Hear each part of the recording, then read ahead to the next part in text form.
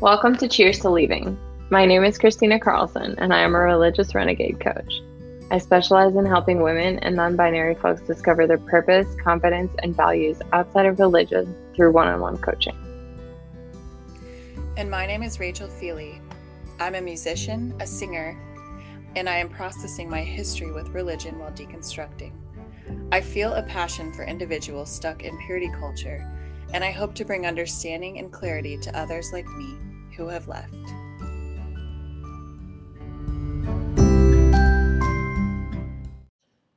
Cheers to leaving. Yeah. Did you act when you were homeschooled? Yeah. You did theater, right? Mm-hmm. Yeah. Not just singing. Mm-hmm. Did you work on ums and ands and Oh, yeah. Yeah, we did, but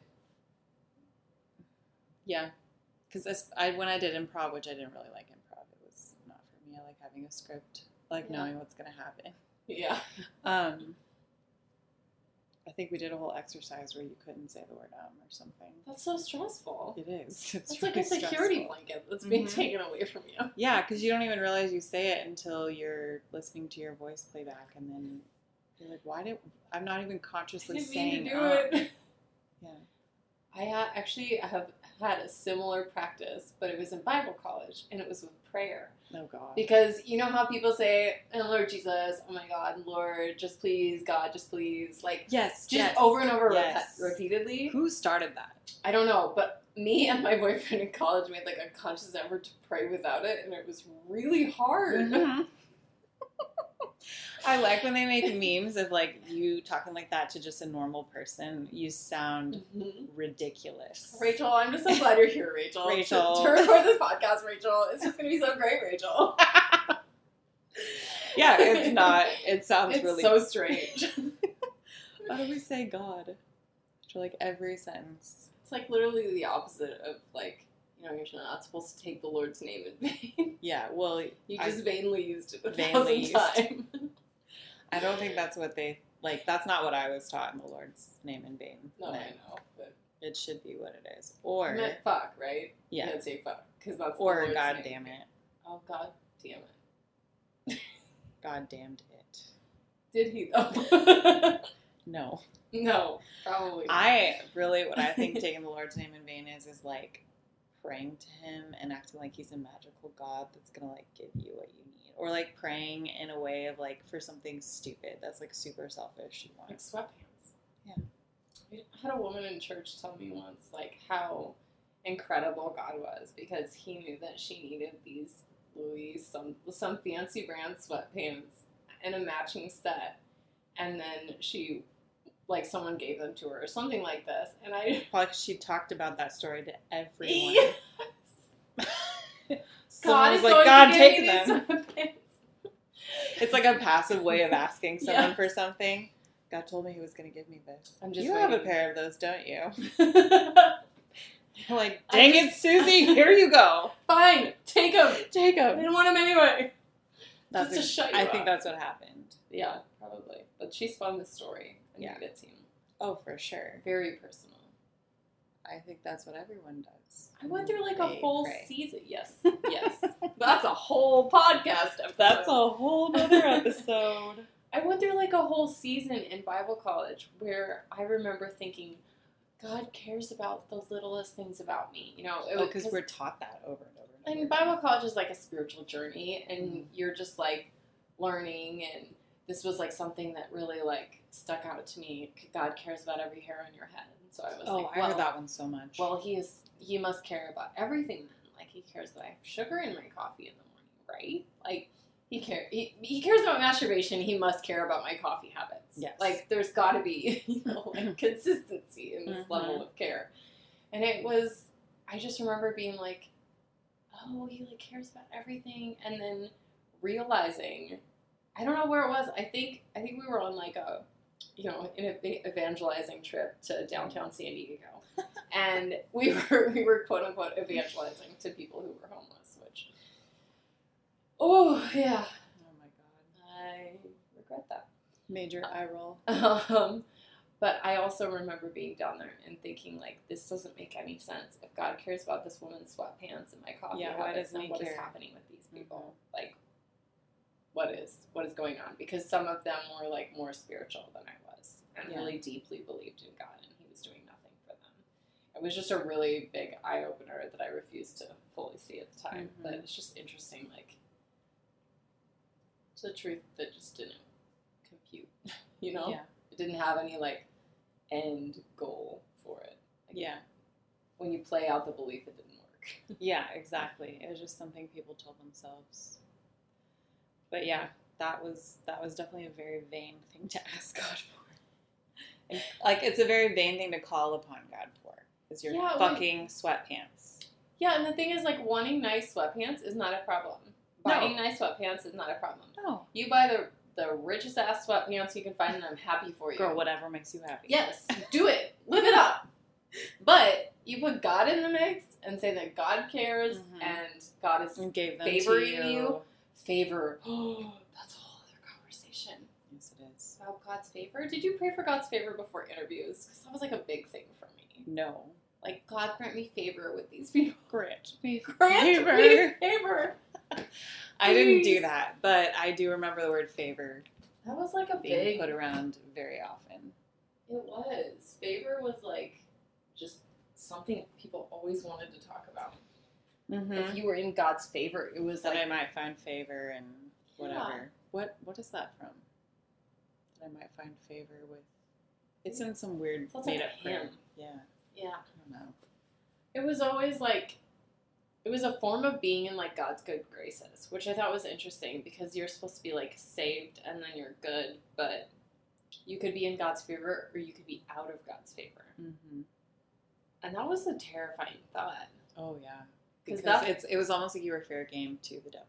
Exactly. So, but I think you were just even more paranoid then. And then every time something bad happened, you were like, am I out of his favor? I need to pray more. I need to pray 6 times a day now. How often did you pray when you were? Not 6 times a day. It really just depended on like where I was at in life and how much I cared about God at that time in my life. Yeah. But I don't know. I mean, there's definitely like rewards to trying to be a more spiritual person, but I don't think it's like that you saw, or what do you mean? Like that I felt like the more you were, it felt like you had a quest. It felt like you were going somewhere with something, that you were accomplishing something, or that, you know, you were just getting closer with people spiritually. Like it was that community and that connection. So it felt good like at the time, but then you just got fucking exhausted and you were like, I literally can't keep this up. So it was like a burnout almost. Yeah. Like a spiritual burnout. That's why I stopped. I noticed that too. I stopped going to like conferences. What are conferences? Like, you know, like One Thing that they do every year? Shit, yes. Things like that. Dare to Share. Yeah. Like that kind of yeah. Okay. I call it a conference. I don't know if it is or it just whatever, sounded like maybe a Mormon thing. No. To go to conference. Is that a Mormon thing? I don't know. We have to ask our listeners. Yeah. And I don't know. But yeah, I know what you're talking about. One Thing. Yeah, like One Thing with, what, IHOP did that, right? Yes. Yeah. So I went to that once, and then I had like friends who went every like year, and it's like right over New Year's Eve too. So you're kind of like, I think it's to like keep people from like going out and partying or something. But I was like, no, I'd rather party, thank you. So how old were you? I don't know, but I definitely didn't go out and party. It was just like I'd rather do something else on New Year's Eve than worship all night and listen to like Mike Bickle talk. His stupid face. Mike Bickle. Yeah. What do we know about Mike Bickle? Was he's a part of IHOP, right? Yeah, he's the one. Is he the guy who killed somebody? Or had somebody killed? I didn't hear about that. The Rolling Stones article. Do you know what I'm talking about? I don't know what I know. Oh, this was like 2012. There was someone who... This is a whole article. Friends, I will list this in the show notes. Yes. List it. It's so good. It's powerful and terrifying. I did some research on Mike Bickle when I first started deconstructing and like IHOP and other things. And I did go down like a weird rabbit hole, but I never found that information. Maybe it's not Bickle. It might not be not him. Mike Bickle that I'm thinking of. Maybe it's not Bickle. Yeah, I got very personal there. Not Bickle. Not the man Bickle. Old man Bickle. No, what I someone else. Anyway, we'll let you know in the show notes. Yes. What I know about him is that he basically made like a version, like his own version of like the Bible that he said that God told him when he was like being a missionary somewhere. And so he writes it down, but he has like people that are involved like learn it. Kind of like he just thinks he's like a straight up vessel for the Lord, you know what I mean? So like a legit cult leader. Yeah, he's just being a cult leader. IHOP, and like this is what I decided a couple of years ago, that IHOP is a cult, because they're very apocalyptic too. I know people were told like that were in college, because they target a lot of college, you know, people. Yeah. And I know they told a lot of them to like not like pursue college or like a career or whatever, because like the Lord was going to come back soon, and like how long's it been? But I know people who got their power and light shut off for doing things that the church disagreed with, because they were renting from properties the church owned, so they would cut their power. With IHOP? Mm-hmm. Yeah, cult. Stay away. That's cult. Stay away from that. That's like definition. It's controlling the lives of people who are part of this. Well, and like indoctrinating them with your own agenda, which was like exactly what Mike Bickle was doing when he was like, "Oh, the Lord told me this, and I'm going to have you learn it," and all this stuff. It's like, no, you told you that. That's so fascinating. Like that's such a savior complex that I find really, really interesting, because that's. I think it's a form of narcissism. Oh, it is. Yeah, and is it sometimes like really? Yes. It's gotta be. And sometimes I think it's sociopathy. Mm-hmm. Yeah, sociopathy. Sociopathy. I didn't know Help sociopathy was a real word, but it sounds like it should be. It's sociopathic behavior. Yeah, I think that's probably where a person is always thinks they're right. Yeah, and unable to empathize. So one of the key traits of a sociopath is being unable to empathize or understand another person's perspective. Mm-hmm. And that is the case for sociopaths. And it makes it easy for people in these positions to just take over and do shit and control people without feeling any empathy for what's actually going on. They fully believe in what they're doing and in the mission, and they're hearing from God or whatever, but they're harming people without the concern that another person in that position would have. Mm-hmm. They're not like held by that natural human trait of empathy. Yes. Which is very interesting. It is interesting. The human brain is interesting. I wish we knew more about it. I'm glad we know as much as we do. Yeah, but in like 100 years, it's going to be like... We're going to be able to build a brain in 100 years. Yes, or sooner. Or sooner. Or maybe it's already out there. Maybe we're robots. Maybe it's not real. Maybe none of this is real. Maybe. Oh my god. So let me just tell you in reference to that, and then we can move the fuck on. But okay. Tell me. I was talking a little bit about Christianity over dinner tonight with my husband Jonathan, because he started trying to freaking interview me. I don't know, he was just like in the mood and started asking me these questions. For I don't know, we were talking about the podcast. Oh, okay. And he was like, "What are you guys recording tonight?" And like all this stuff. But then he like went off and like started like asking me questions, because I was like, maybe Christina and I should have like our husbands on the podcast or something, which might be fun eventually. But he was like, "Oh, I didn't," and then he's like, "I don't really have a lot to say as far as like bad experiences," because he really was raised with a lot of progressive Christians, so he didn't have he's like... a white man. And he's a white man. It caters the whole I know. system. I was like, of course you had a lovely time.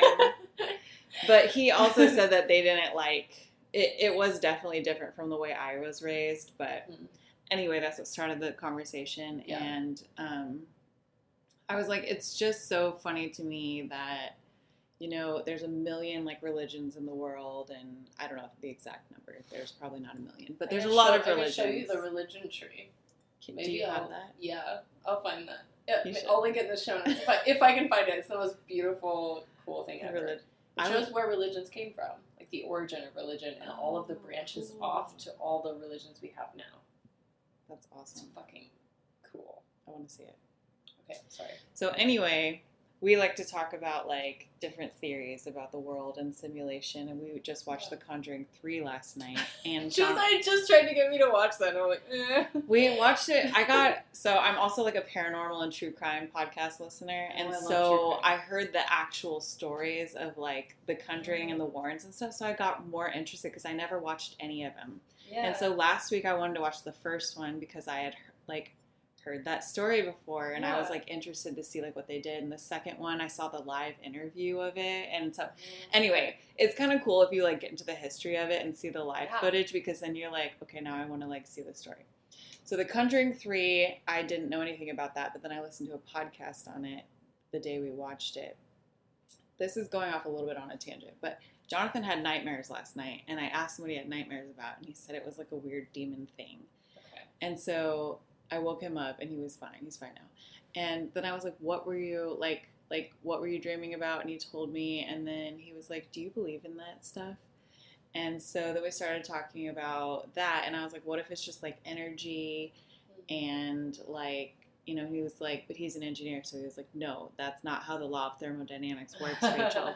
So I was grasping at strings here. So he's, like, deep science. Yeah, he is, and I like to go there with him, but, anyway, we will get back to Christianity here in just a second. I'm here for it. So we also talk about the simulation theory. And so I was saying, isn't it like maybe it's just dimensions. Maybe we can't see every single thing. And he's like, yeah, it's crazy that people think you can only, like, what you see is all there is. And I was like, it's also funny that there's, like, all the religions in the world, and the Christians think they found the one. Like, this is it.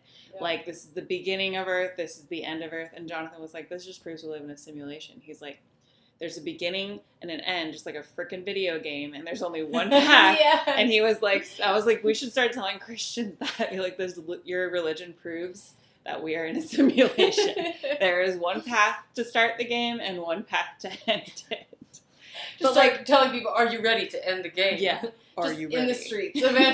Are you ready to end the game? The simulation is ending. Are you ready? The simulation is almost over. But yeah, it's like the rest of life doesn't work that way. There's like so many different paths to the same thing. So I'm like, why would a God of the entire universe like create a such shut and close world? It's like, especially if the universe is infinite, everything, like, it should be infinite possibilities. So that's what we've decided that Christianity means. Like, if that is really how the world works, all of us are living in a simulation. So now we know. Now we know. We know. We told you we had the answers for everything. Cheers. Have a good night.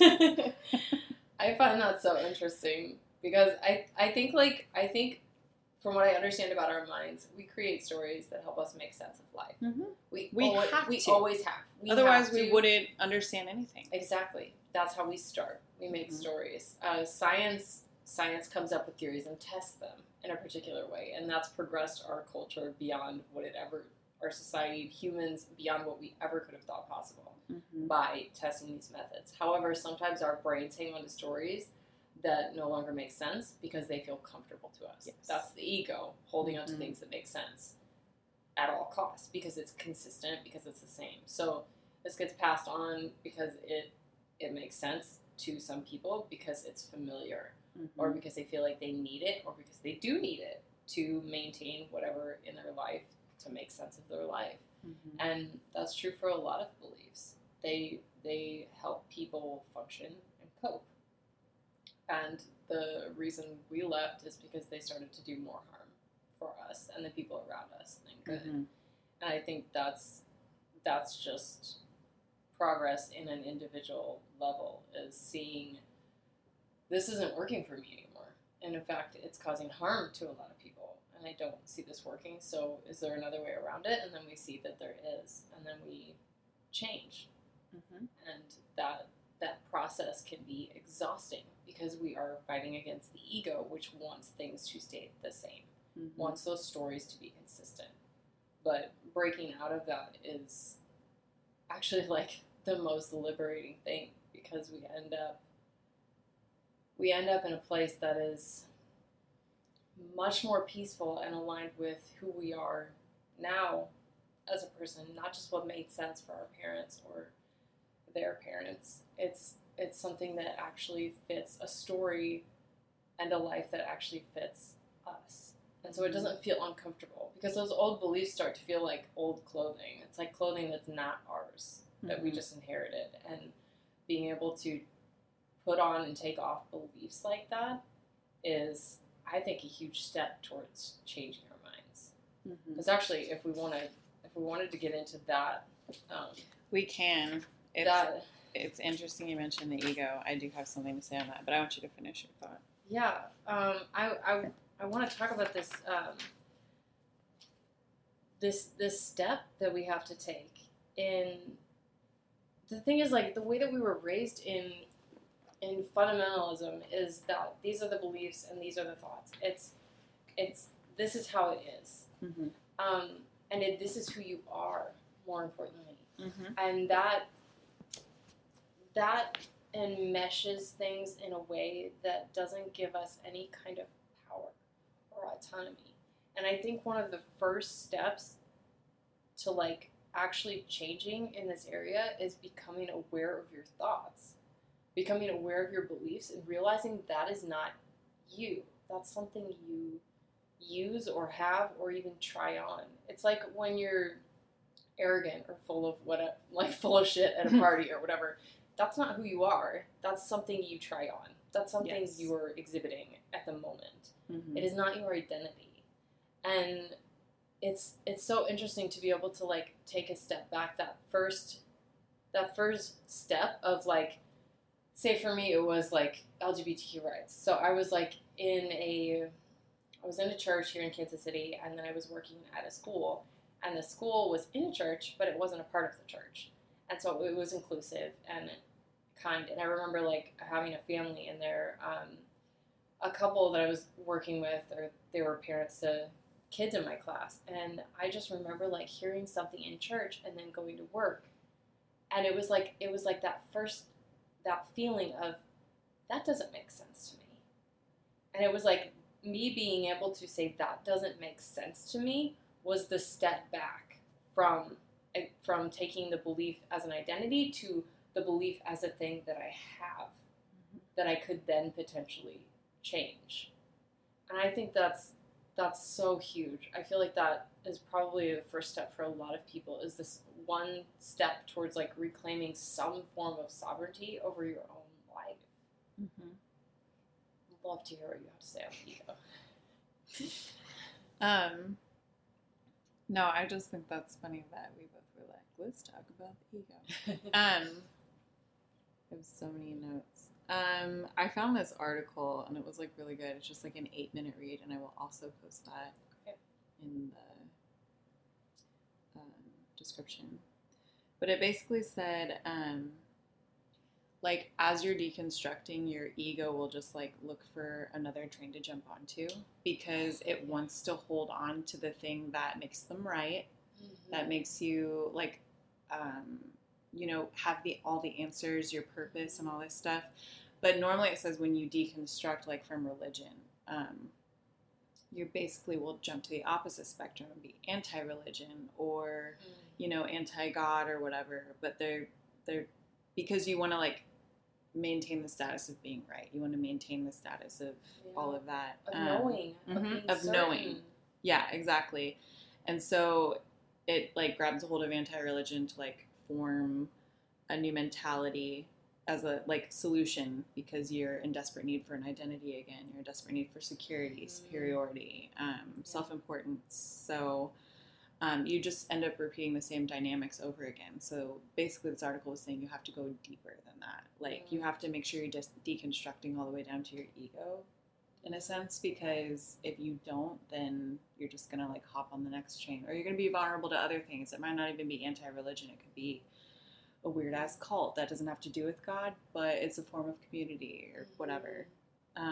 So they basically were saying that the ego is always looking for something to, like, protect itself. And I feel like I have definitely done that in deconstruction, where, like, I will jump to the opposite spectrum and be like, no, I'm the right person here. Like, this against, is how, like, it is now. Yeah, this is how it is. You guys are stupid and wrong. Like, I've definitely taken that approach to people, but, like, after reading this article, I was like, damn, that is what I'm doing. Like, I'm just like, my ego is like, I still need to be right. I still need to like know shit. Yeah. And so, What a beautiful thing to be able to observe in yourself, though. Because the ego's job is to keep you safe. Right. And to prevent you from feeling hard things. I don't want to feel hard. It wants to avoid pain at all costs. And there is a lot of pain to be felt in actually sitting with, like, what you were saying last week or a couple weeks ago with, like, losing the idea of heaven. Yeah. That's a loss. And one that you had to actually feel. And that is a part of that, like, your ego could have protected you from that in other ways, and by wanting to hold on to that aspect. Which I also want to say, there's nothing wrong with that. Right. There's absolutely nothing wrong with, like, jumping to extreme atheism if that's what you need to do. Right. But notice that it is still a process in your observe it. Yes. Yes. Just observe it. Notice it, and be aware of that aspect of yourself and question it. Not even like, I need to be different or whatever. It's just, I think it is all part of that process of change that you go through all these stages, because I definitely did that for a while with, like, different forms of belief. And for me, it was kind of like an arrogance in the progression that I made. Like, like, I'm a Christian, and so I'm evangelizing, and I'm self-righteous and judgmental of other people. And then I became a progressive Christian, and then I was judgmental of non-Christians and fully saved Christians. Everyone is extra wrong. Judgment. and then I just started to, like, to realize that I couldn't function in my life with that level of judgment, because I knew and loved people in every category, and it didn't make sense for me to sit in judgment. I had to do what I did within religion, which was say, I didn't know that I was queer, but I was like, I love the LGBTQ community, so I have to open in love to include this. And I had to do that in my deconstruction as well. I have to open up and include all of these other people and their humanity in non-judgment in order for me to function in my life the way that feels aligned for me. And that's been quite a process. And one that's brought me to honoring and loving my own humanity and my own flaws in this process. It's allowed me to be, letting go of judgment for other people has allowed me to let go of judgment for myself in this process. Yeah. That's a good line right there. Show title. Here we go. Yeah, I feel that too, because I definitely have become more empathetic. I feel like I already was, but I was just called sensitive, and I didn't know what that meant. But it's used as a derogatory term towards women. Yes, it is. And, should just say everybody. Yeah, everybody, but sensitive. Especially women, especially, like, if you have intuition or you're empathetic. And I don't know, I've started, it made me hard a little bit when people would call me that, and I would, like, kind of, like, rein that in, but I'm like, I've started to, like, appreciate that about myself more instead of, like, hate that about myself. And I've started extending that grace to, like, other people and my empathy to other people. And so, like you were saying, like, if we can do that for them, it starts making you realize that you should also be doing that for yourself, because it's just hard to be a person. It really fucking is. It's really just hard. I think I find it interesting. There's this, like, there's these ideas in, like, self-help where it's like, people can only love you if you love yourself, or you can only love people if you love yourself. That is not true. I think neither is true. I think both of them lead to the other. I think love begets love, and a practice of self-compassion will see you have more compassion for yourself and others. A practice of compassion for others tends to see you have compassion for others and yourself. Yeah. I think just the practice of compassion is going to lead, the practice of love is going to lead to both. Because eventually you'll be used to treating people that way. Someone's ego honestly probably came up with that saying, you can't love others unless you love yourself. Yeah, because they wanted to be right. They wanted to be right. That's exactly And they wanted to jump on that train. They wanted to quote for Instagram. Yes, exactly. And that's just another extremism, which is fine.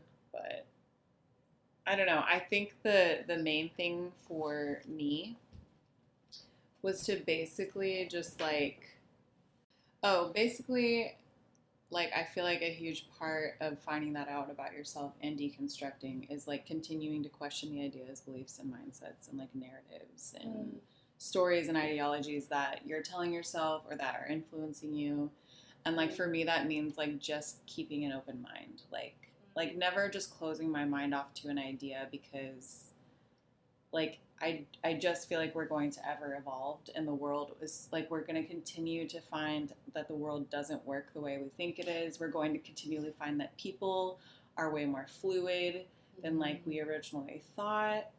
And like it probably has to do with like our minds also evolving as well, but like the world isn't black and white. And so I feel like and like that doesn't mean that you don't have like core beliefs or values or like things that make up who you are, and that you don't have like strong convictions about things, but I just never want to be like no to something just because I don't know much about it, or I don't know, so like I feel like because I'm like was around people with such closed-mindedness as far as like how the world works and like God and all that, it's important for me to like keep myself grounded by continuing to leave my mind open to like other things and ideas that may come up. Absolutely. I feel like for me that's come in the form of curiosity. Like just being curious about my own mind, and when stuff comes up like that, having an open mind through just being curious about it. Because if you're asking questions, you're way less likely to be judgmental. Right. It's like the ability to be curious is a skill that we weren't taught growing up. We were like, I would say my parents were a little bit of an exception to this. My mom is very curious about science, and I was gonna say that actually sounds like a small like, I don't know, light in your area, because like she was curious, and I feel like especially about science means that she was asking the right questions. Yeah, for sure. I think it came in that area, which is why I learned to be curious. There was just a hard brick wall around religion, around the core tenets, and that only got harder. Like the wall got thicker and harder as we got older. But when I was younger, I definitely do remember curiosity and learning that observance of things in nature from her. She wanted to slow down and learn and look at everything. And I think that's both genetic in me and gifted from just being around her. Right. Which is something that I'm really thankful for. Yeah, and you can also like take that passion and apply it not to just nature. To people. To everything. My mind. Other things. Your own self. Like be curious about yourself and all that. So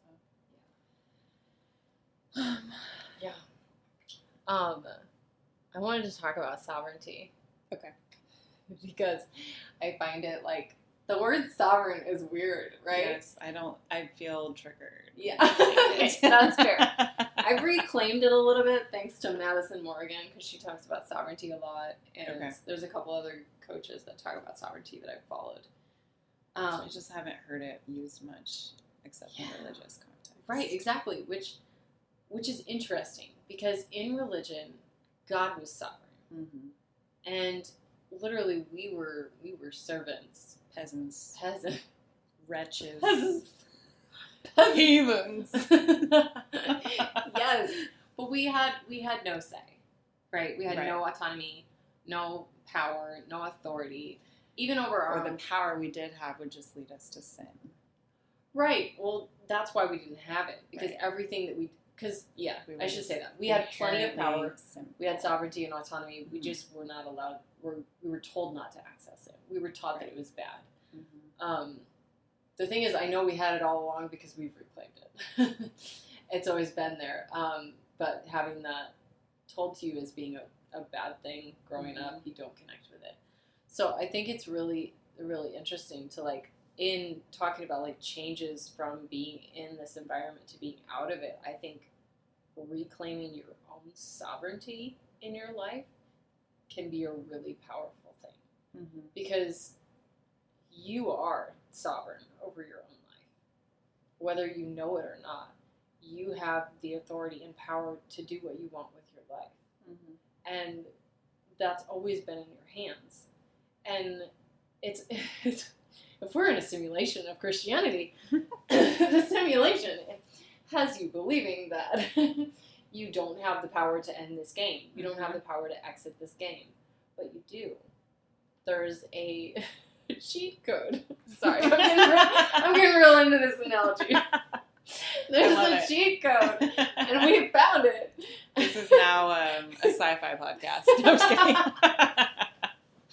I went all in. Oh my god. Let's talk about the Matrix. No, I'm just kidding. Which pill? Yes. Oh man, that's a whole other topic. No, but that is a thing. That was a thing in 2020, like with all like the Yes. extreme QAnons, take the red pill. Wait, no, really? Was it? I was QAnons? thinking how it was actually a metaphor for being transgender. Oh no, that was a thing. Like with the alt-right group and all the like Oh my God, extreme of course it conservatives, like take the red pill and you'll know what's really going on. You know, like. Have you seen the QAnon documentary? I've We've talked about this. Yes, Okay, I did. sorry. I started watching it. I haven't finished it because I got obsessed with The Conjuring for a hot minute. But Oh yeah, for sure. Yes. but I did start watching it. Yeah, So far, it's very interesting. that's real weird. Anyway, sovereignty. Bringing it back around. My point is that I actually wrote. I was typing this out because I was trying to figure out how this makes sense. But it's like if you've been waiting tables your whole life in a castle, and then you find out you're actually the queen. It takes a fucking hot minute for you to adjust to being that, to who you actually are.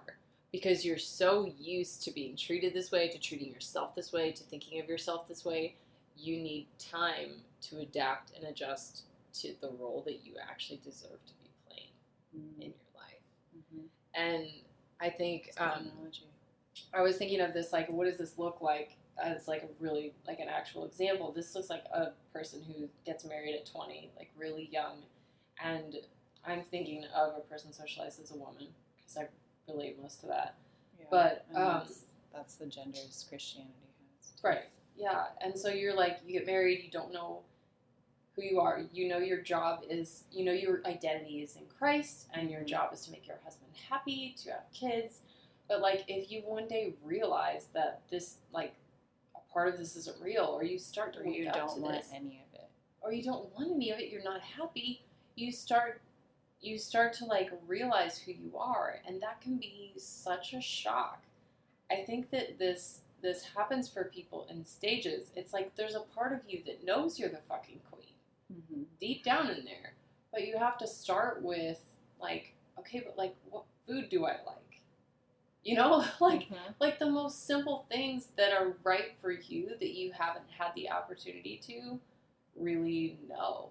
Mm-hmm. And I think we see this progress happen naturally because, for the most part, jumping out of it entirely would just be like a complete ego death that might destroy us. Right. Now you're queen. Yep. Take your position and rule. It's like, Right now. but what do I do? How? Yeah, I just think for me in this, like, I mean, this wasn't my scenario because I wasn't married young, but like I did go through a similar process of like just having to realize, like, learn what I like and learn what matters to me and get in touch with my body and the physical sensations that tell me what is yes and no, and getting in touch with those things is all a part of this path back to what we actually had from birth, which is the sovereignty in your life to know what is right for you and to know what your path is. Yeah. That's a lot of change to go through. It's a lot of indoctrination to get out of your to head. get out. Yes, yeah. Because I think that goes along with the whole like sin scenario of like, well, you like your ego is like the bad part and what you want is the bad part, and so I think that's why we're all just fucking around after we deconstruct, because we're like, What do we do? what? Like, I get to choose like what I want to do with my life and who I want to be, and I have all this power to do whatever the fuck I want, and then you're scared to do shit because I don't know. I've been scared to do shit because I'm like, this, like, am I doing the right thing? Like, it's just, Or you don't trust it's yourself. wild. Yeah, you don't trust yourself. You don't trust that you know what you want, or your mind keeps flipping pages because your mind is also like panicking. And Yeah. it feel takes time. That's when support comes in. Therapy and coaching have been incredible resources for me. I've been in therapy for the past 2 years, and I've worked with coaches and became a coach over the past year. And all of those experiences, especially working through self-doubt and like not trusting my own desires and things, have been really, really powerful shifters for me to have support, someone else who can see you objectively and know where you're coming from, and really just say what you're saying to yourself. Sometimes just hearing something from someone else is really powerful. Yeah, it's like, it's validating. Like, what you feel is valid, and that's kind of huge too.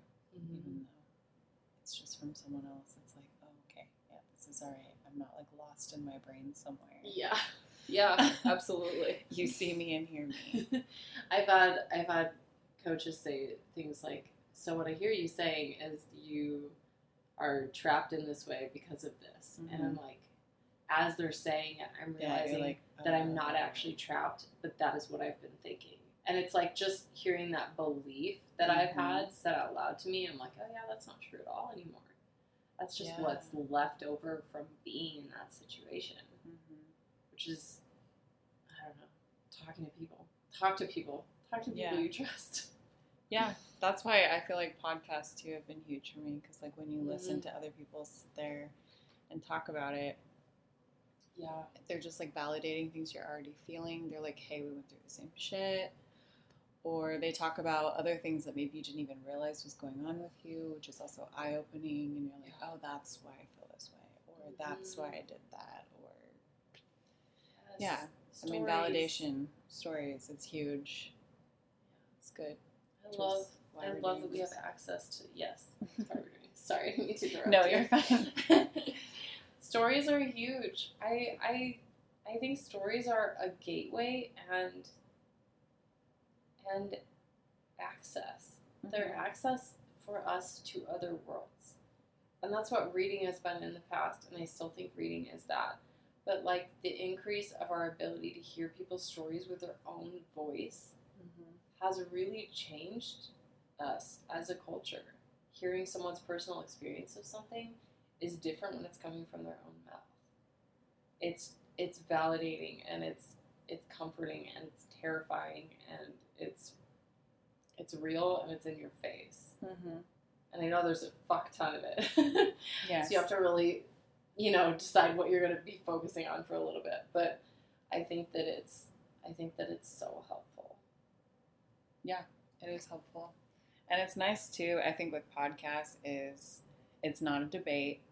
It's not like normally it's just someone either listening to someone else's story, or it's just you telling your story without any fucking interruptions, and then you post that shit and you will fucking listen.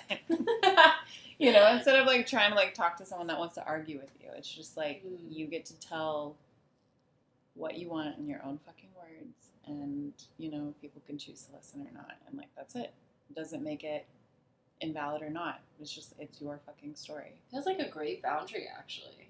Like to be able to say, like, here's my story. You can mute it, turn it off, leave whenever you want.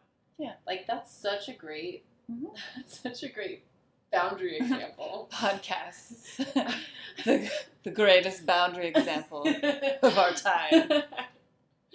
I just like that people can do what they want. And that is sovereignty. Like I know that we are trusting our listeners to be sovereign in themselves and listening to this. If something is triggering for them, to pause it, turn it off, do what they need to do to be okay. Because that's what you do as a human. As a sovereign person, you take care of yourself however you need to. Right. And I don't think we can function in right relationship without that kind of trust. And that's the lack of trust that we grew up in. Yeah. Is that power dynamic of you will be kind and nice and sweet and listen to whatever I have to say because I'm an authority or because I'm here. Yeah. Jesus. Yeah. It's a lot of pressure. Well, and then you go from like pursuing a relationship with God and trusting God to pursuing a relationship with yourself and trusting yourself. And that also I feel like can be terrifying because you go from like God being an all-powerful, all-knowing person, space daddy that you can trust in. Hashtag space daddy. Hashtag space daddy. That you can like trust in and like pursue a relationship with, and you don't have to like focus on yourself, and you're not supposed to focus on yourself. And so I feel like it's such like a mind fuck when like he's no longer there. You no longer are. Your goal isn't to pursue a relationship with God. It's to pursue a relationship with yourself, which has been spoken to you that is inherently selfish and so and evil and bad, and like take care of yourself or listen to yourself or get to know yourself because that's when sin happens. And so I feel like when you're a Christian coming from like that entire like indoctrination through childhood, teenage years, early 20s, to all of a sudden change that mindset, it's like your brain doesn't know how to flip the switch. It's like, I don't know how to do it. Like even now it's hard. I'm like, how do I focus on myself?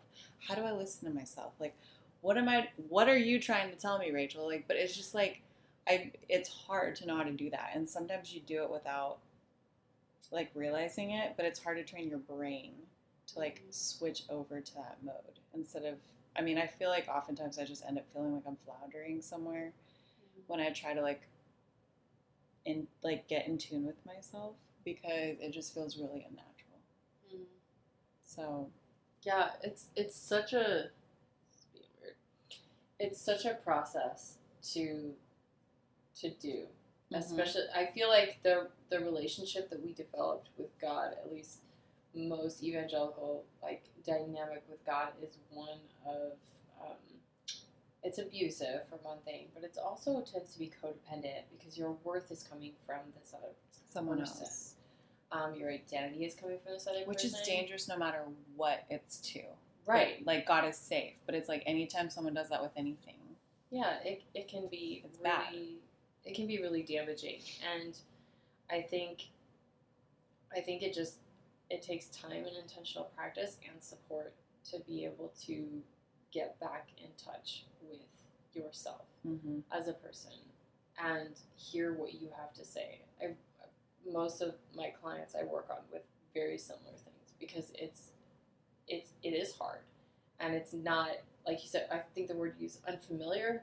It's just like, it is unfamiliar. It's like nothing that we were raised in. So getting to that space and particularly being okay with the imperfection, because in this, the weird dynamic is like we were responsible for everything. Read fault. Everything was our fault. But we actually took responsibility for nothing because everything was God's in God's control. We actually like could God's excuse control, most or things. like the devil was tempting you. Like, yeah, things like that. So it's like actually getting to know yourself is scary, I think. At least it was for me, because it means taking responsibility for your own thoughts, your own time, your own feelings, your own desires, and owning those things and accepting yourself as you are, not as an idealized version of who God sees you as or whatever. It's really genuinely your human self that you grow to love and accept, even when you don't like it. Yeah, and then you can truly love yourself. But that is a journey, and that is a process that I want for everyone. Yeah, and one that I'm on, and I just think it is so critical, and it can be a lot of work and very tiring. Yes. Which is my self-care. Self-care concept. Yeah, self-care can feel also very selfish. But it's not. It's good. I think self-care has an interesting reputation. Because for a while I was looking at self-care as like the bubble baths and like the stuff on Instagram that's like face the mask, glass of wine and glass of wine, yes. And I forget who it was that I was learning this from, but I was learning about, like, inner child and inner parent work and thinking about, like, how when you care for a child, you're caring for them. And, like, when you're self-caring, you're actually just taking on the parent role for yourself. So that means, like, you want your child to eat good food. You still want them to have a cookie every once in a while. You still want them to enjoy life. And you want to care for them. And it's like that your internal parent is the one who is now taking care of you. Because you have to, like, learn that. Even if you didn't have that as a parent, you have to learn how to care for yourself, and that is self-care. Yeah. It's not, I mean, it could be a bubble bath. It's a bubble bath for me sometimes. If that's what you want. Fucking love baths. But it is often, like, my practice of meditation is self-care because I don't always want to do it. Most of the time I don't. And when I do, I feel amazing, and I'm really thankful for it. My inner parent is just like, okay, Christina, it's time. We're going to do this, and you're going to be okay, and it's going to be great, and you'll be fine. Yes. You know, that's like the inner parent. For me, seeing it that way has been incredibly helpful. Instead of it being, like, glamorized, I guess. It's like actually just maybe eating a salad every once in a while. Yes. And drinking a glass of water. Yeah. Drinking water is self-care. Yes. I don't feel like people drink enough water. Well, going to the doctor, you know, all those things. Yeah. Or just getting enough sleep. Yeah. Self-care for me sometimes, too, is just, like, not making myself feel guilty about anything. Yeah. Because that is something that I do a lot when it comes to, like, anything. Like, it could be like, I want a second glass of wine, and I would be like, but should I? What does that make? You know, like, then you go on this, like, weird stories about it. Yeah. You get stories about it, or you're like, what would this person think? Or you're just like, it's just like, I don't know. It's just, like, weird. And it's just like, Rachel, have the fucking glass of wine, okay? And then, like, shut up about it. Or it's like, I want some ice cream. Or, you know, it's just, like, something that you, or, like, a certain type of food that you might eat. Or it doesn't even have to be centered around eating. I don't know why I'm making it about eating. I feel like that's when I do it most. But it's like, it's just things like that. Where it's like, stop making yourself feel guilty. Like, be honest with yourself about, like, you know, maybe why, or maybe give yourself permission. I don't know, like, that could be part of, like, your self-care too, but it's like, instead of waiting for permission from God, or waiting for permission from your pastor, or, like, whatever, it's like, give yourself permission because you are in charge. This is your fucking body. Like, you are in charge of caring for yourself. So if, you know, you want to have that ice cream, give yourself permission and just have some fucking ice cream. What I hear you saying is you're stepping into a position of power in your own life. Yes. Your power to Slowly. choose what is right for you. And saying, like, I don't really need another voice here to tell me what I should or should not do. I can do what I want. Yeah. That's cool. So that's my self-care that I am working on. I love it. I love it. I had ice cream every night for a month last year. Because I wanted to. Yeah. And I had gone through, like, such a phase of caring about what I eat, and obviously there's nothing wrong with caring about what you eat. And you should care a little bit about what you eat. To keep you alive. But for me, it was a practice of pleasure. I was tired of restricting pleasure in my life.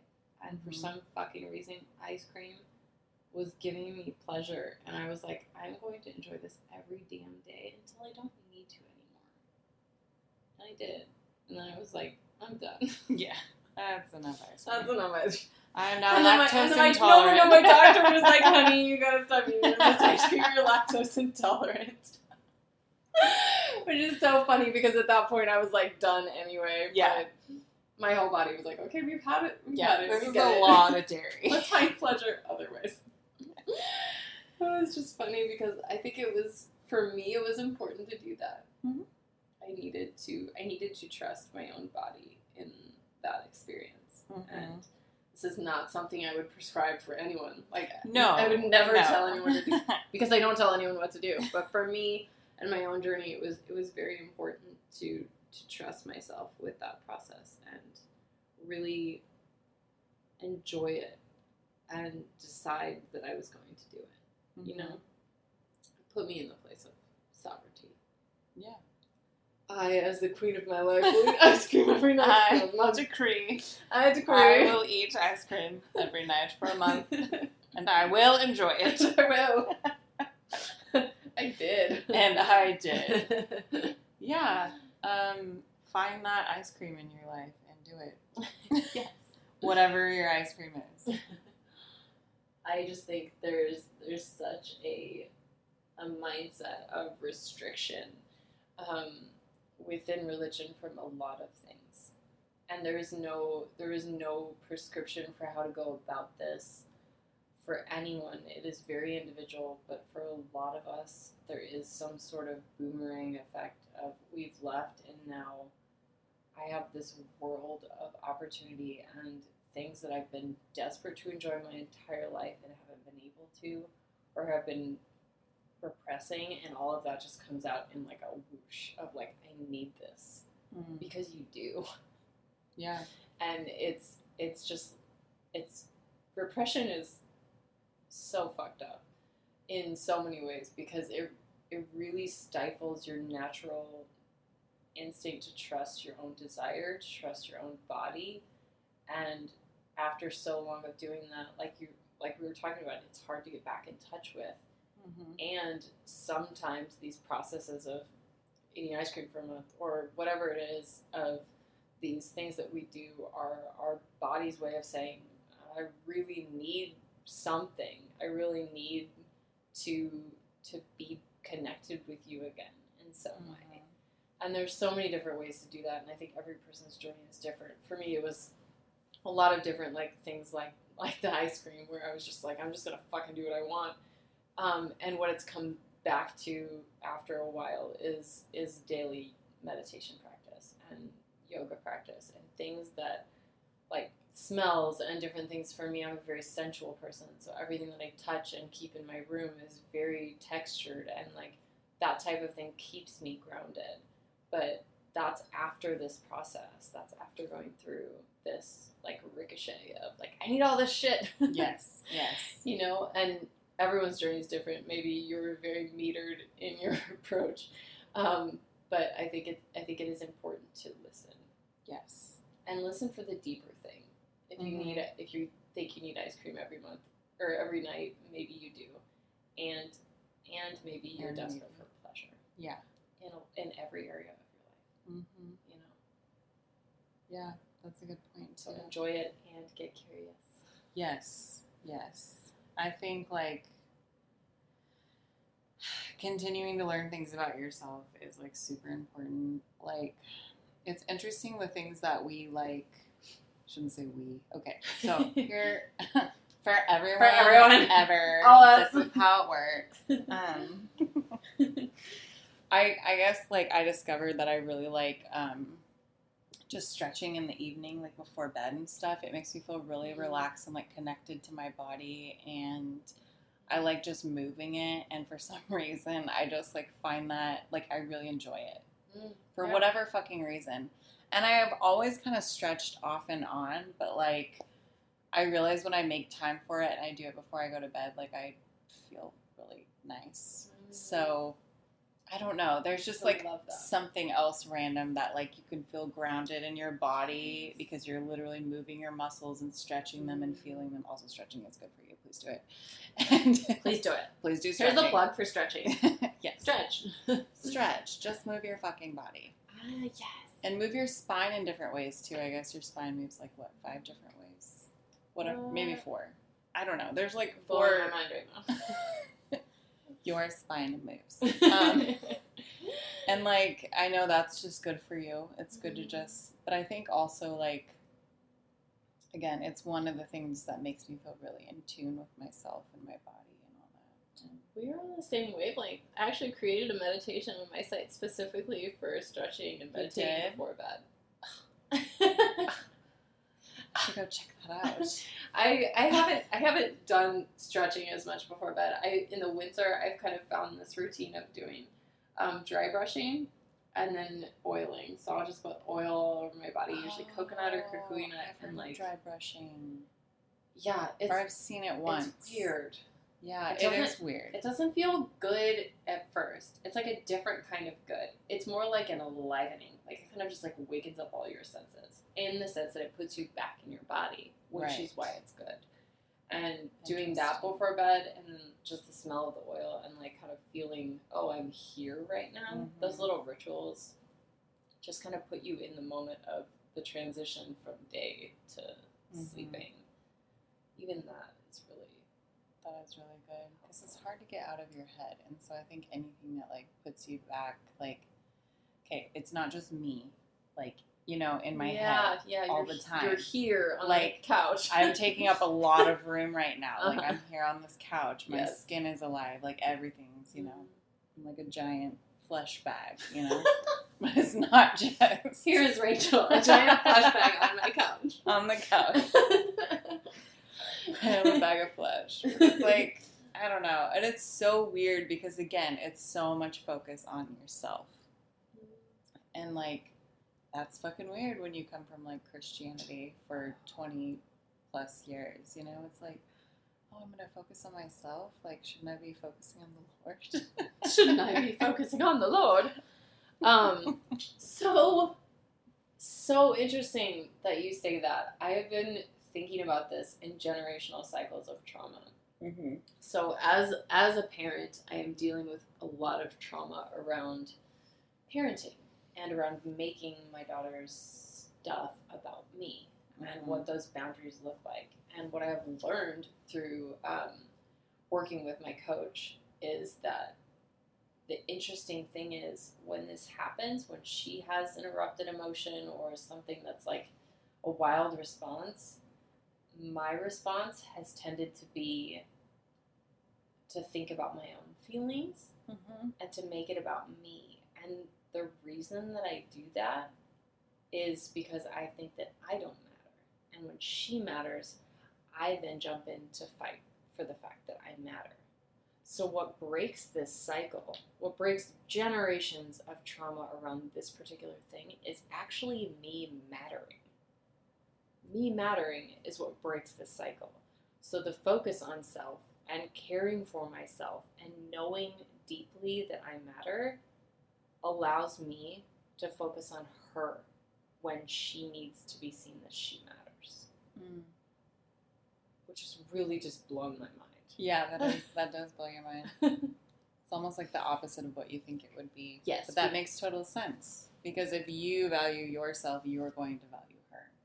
Yeah, and also, if I value myself and know that I matter, I don't need to make everything about me because I know that I matter already. And you don't need to defend that fact. Right. You already know it. It's just a fact. It doesn't need to be focused on or defended all the time. Yeah. It just is. It creates space. It's such a fucking revelation for me this past year. Yes. To realize that actually focusing on my own development and my own sovereignty in life, my own desires in life is the best possible thing for her. Which I've heard that part before, but I didn't understand how it worked. So I didn't trust it. Right. But now knowing this, I'm just like, oh yeah. Like I can actually trust this process. I can trust her, and if I'm caring for myself, that will actually create room for her. It's actually made a significant difference. Yes, the more you know. It's weird because like I'm sure you felt this. I shouldn't say I know you felt this. I know you felt this, Rachel. Because you're a mom and I'm a mom and we're the same person. And we're the same. I know you felt this where, damn it. I'm sure you felt it. I'm sure I have too. When you like, no, I said damn it because I actually forgot my train of thought. Oh no. Help me. What was I talking about? We were talking about how you matter, and when you matter, your daughter matters, and you don't make it about yourself. And yeah, I agree. You're breaking the cycle, and that's how. Yeah. No, I had a great insight. It's Okay, it's gone. It might come back. We'll see. It was really good, guys. It's a half It glass was of really wine. good. We've lost it. I've had half a glass. Yeah, honestly, what's crazy is that we've like covered a bunch of things that I wanted to talk about. Like I'm just reading through what I had, but I didn't even look at my notes. It's amazing. That's amazing. We're in sync with the drinking wine. Yeah, exactly. Also, I don't think I'm gonna record with you over Zoom after doing this. This is just so much better. Fuck Zoom. We're vaccinated. We'll do see Zoom each other. when we have to. Yeah. Have to. Yeah. Yeah. Yep. Thanks for joining, y'all. Thanks for coming, guys. Hello everyone, Christina Carlson here. If you've left your religion behind and feel uncertain what your direction or purpose is now, or if you're feeling like you're having trouble accessing your personal power and getting in touch with your intuition, I would love to chat with you. I'm a life coach and I specifically work with people who have left religion to find their purpose and reconnect with themselves. Please click the link in the show notes to learn more, or just head to ChristinaMCarlson.com. That's ChristinaMCarlson.com. Thank you so much. Now back to the show. That's what I was saying too. What's my nuggets of wisdom in here? Nuggets. Yeah, we really managed to talk about like everything I wanted to talk Yeah. about too. It's impressive. Notes were pointless. Just kidding. It just helps, I think, that we've been thinking about it already and then just talking about it. I think writing down just reinforces it in your brain. Yeah. It was already there. It was there all along. It was there all along. I don't know how to say this guy's last name, but in the words of Friedrich Nietzsche. It's Nietzsche. Nietzsche.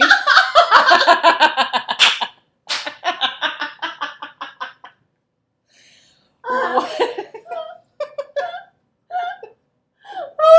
was the best thing I've heard in a week. Thank you for that. That's such a... Okay, Friedrich Nietzsche wrote, ooh, I'm crying. I am such a freaking... so moved by this. No, when I crack up, I always Me tear too. up. I hate myself. I cry every time I laugh or cry, like sad or happy. I'm crying. I hate cracking up, but like it also feels really good, but I'm also just sobbing, and Yeah. people are so confused. My brother and I are the same way. We always laugh, cry, and everyone's like, "Are you okay?" I'm like, "Yes, Wait, I'm are you so laughing happy." It's the same. This quote just really got Oh me. my God. Thank you, Do you- Friedrich. Do you want to try that again? Ooh. Okay. I thought this was a good quote, but it's Friedrich Nietzsche wrote, "One must have chaos in oneself to give birth to a dancing star," which seems really cheesy, but basically it's the classic, there's no beauty without pain. There's no rebirth. There's no evolution without some sort of struggle. I mean, if you think about it, anytime, like think about people who live up in like the mountains, like at 12,000 feet on the reg. Their lungs adapt, their lungs evolve, but it's only because like a couple generations they struggled. I know that's like kind of a very like earthy example, but I'm just saying like there is no way to, you know, become self-aware, become more open-minded, or become like a more whole person without struggling immensely. And it doesn't make it better. It still hurts and it still sucks, but like it's what's needed. And like in the end, you'll be better for it. You must have chaos and hurt, unfortunately. Because we live in a fallen world. I'm just kidding. Bringing it back around. Bringing it back around. Jesus. To Jesus. Sorry, I could not help my that. God, Like, no, think about how many times I get literally we heard it. I get it. It's just like, it's word vomit. You're like, oh, it's perfect. It's that window. Gotta take it. That was bad. I'm sorry. Sorry, y'all. No, it's wonderful. I just want to conclude by saying change takes place from a conscious state. And most of us live most of our lives in an unconscious state because it's easier to do things on autopilot. Yes. There's nothing wrong with that, but that's just how our minds function. When we know what's happening, it's just easier for our brains to just go to the next thing. You take the same drive home from work, you get used to it, you don't think about it. Waking up to the realization that everything you were taught isn't real is exhausting. Yes. It's like being jolted out of a dead sleep. And I just want to tell our readers and us that this is real work. You will be tired, probably extra, and try to show some self-compassion and understanding for yourself, because what you're saying about these generations of change and people who struggle to make change, that is tiring. That is tiring work. And we need to treat ourselves like we are doing seriously hard work. The Lord's work. Again, putting it in there. I'm so sorry. Well, it's the devil's work. I'm just kidding. Satan. The church of Satan. It's just it's real work. Emotional labor is real. It's a lot. Change is also just is fucking hard. Yes, and I think it's important to honor that in our experience and give ourselves extra time to rest. If we are wrestling with a particular subject, or we have to have a hard conversation with a family member, give yourself extra time if possible, extra care if possible. The self-care of, if you need to go to a doctor, see a therapist, work with a coach, whatever you need to do to actually feel like yourself, give yourself everything you need, because it's a lot of work. Yes. Yes. And you can do it. Mm-hmm. And also it's okay to take a break from that work and do something fun. Yeah, and just let it go on as it will. Mm-hmm. Because your body knows what it wants, and you will continue to move in the direction that you feel is best for you. And it will probably take a while, so don't rush yourself. Yeah, and also live now. Yes, be present. Yes. Enjoy the journey. Yes. I'm going to be sharing this quote on my Instagram at some point soon, but it's possible. It is possible to enjoy your life on the way to a better one. I know, right? I said this to my sister the other day. I was like, damn, writing that down. Write that bitch down. That is good. Because we keep, in the self-help culture, we tend to think, like, there's this idealized self. When we're deconstructing, we think, eventually I'll get to this enlightened place, etc. But I know you're moving somewhere. I know you want to get somewhere. And you will. Mm-hmm. And also, life is fucking happening right now. You only exist right now. Yes. So do what you can to really enjoy where you're at in whatever way that looks like for you. Mm-hmm. In whatever way you feel safe to express your joy. Find that and allow that for yourself. Yes.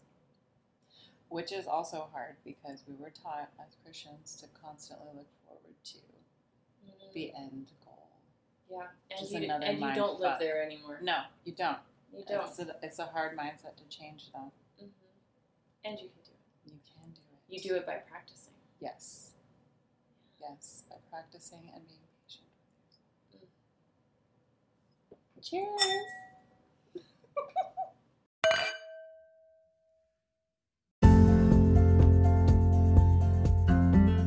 Thank you so much for listening. We hope you enjoyed today's podcast. Please share with anyone who you think might find this content relatable. You can find us on Instagram at Cheers to Leaving. You can find me at Christina Carlson Life Coach. And you can find Rachel at Baby Feely. BABYFEELEY.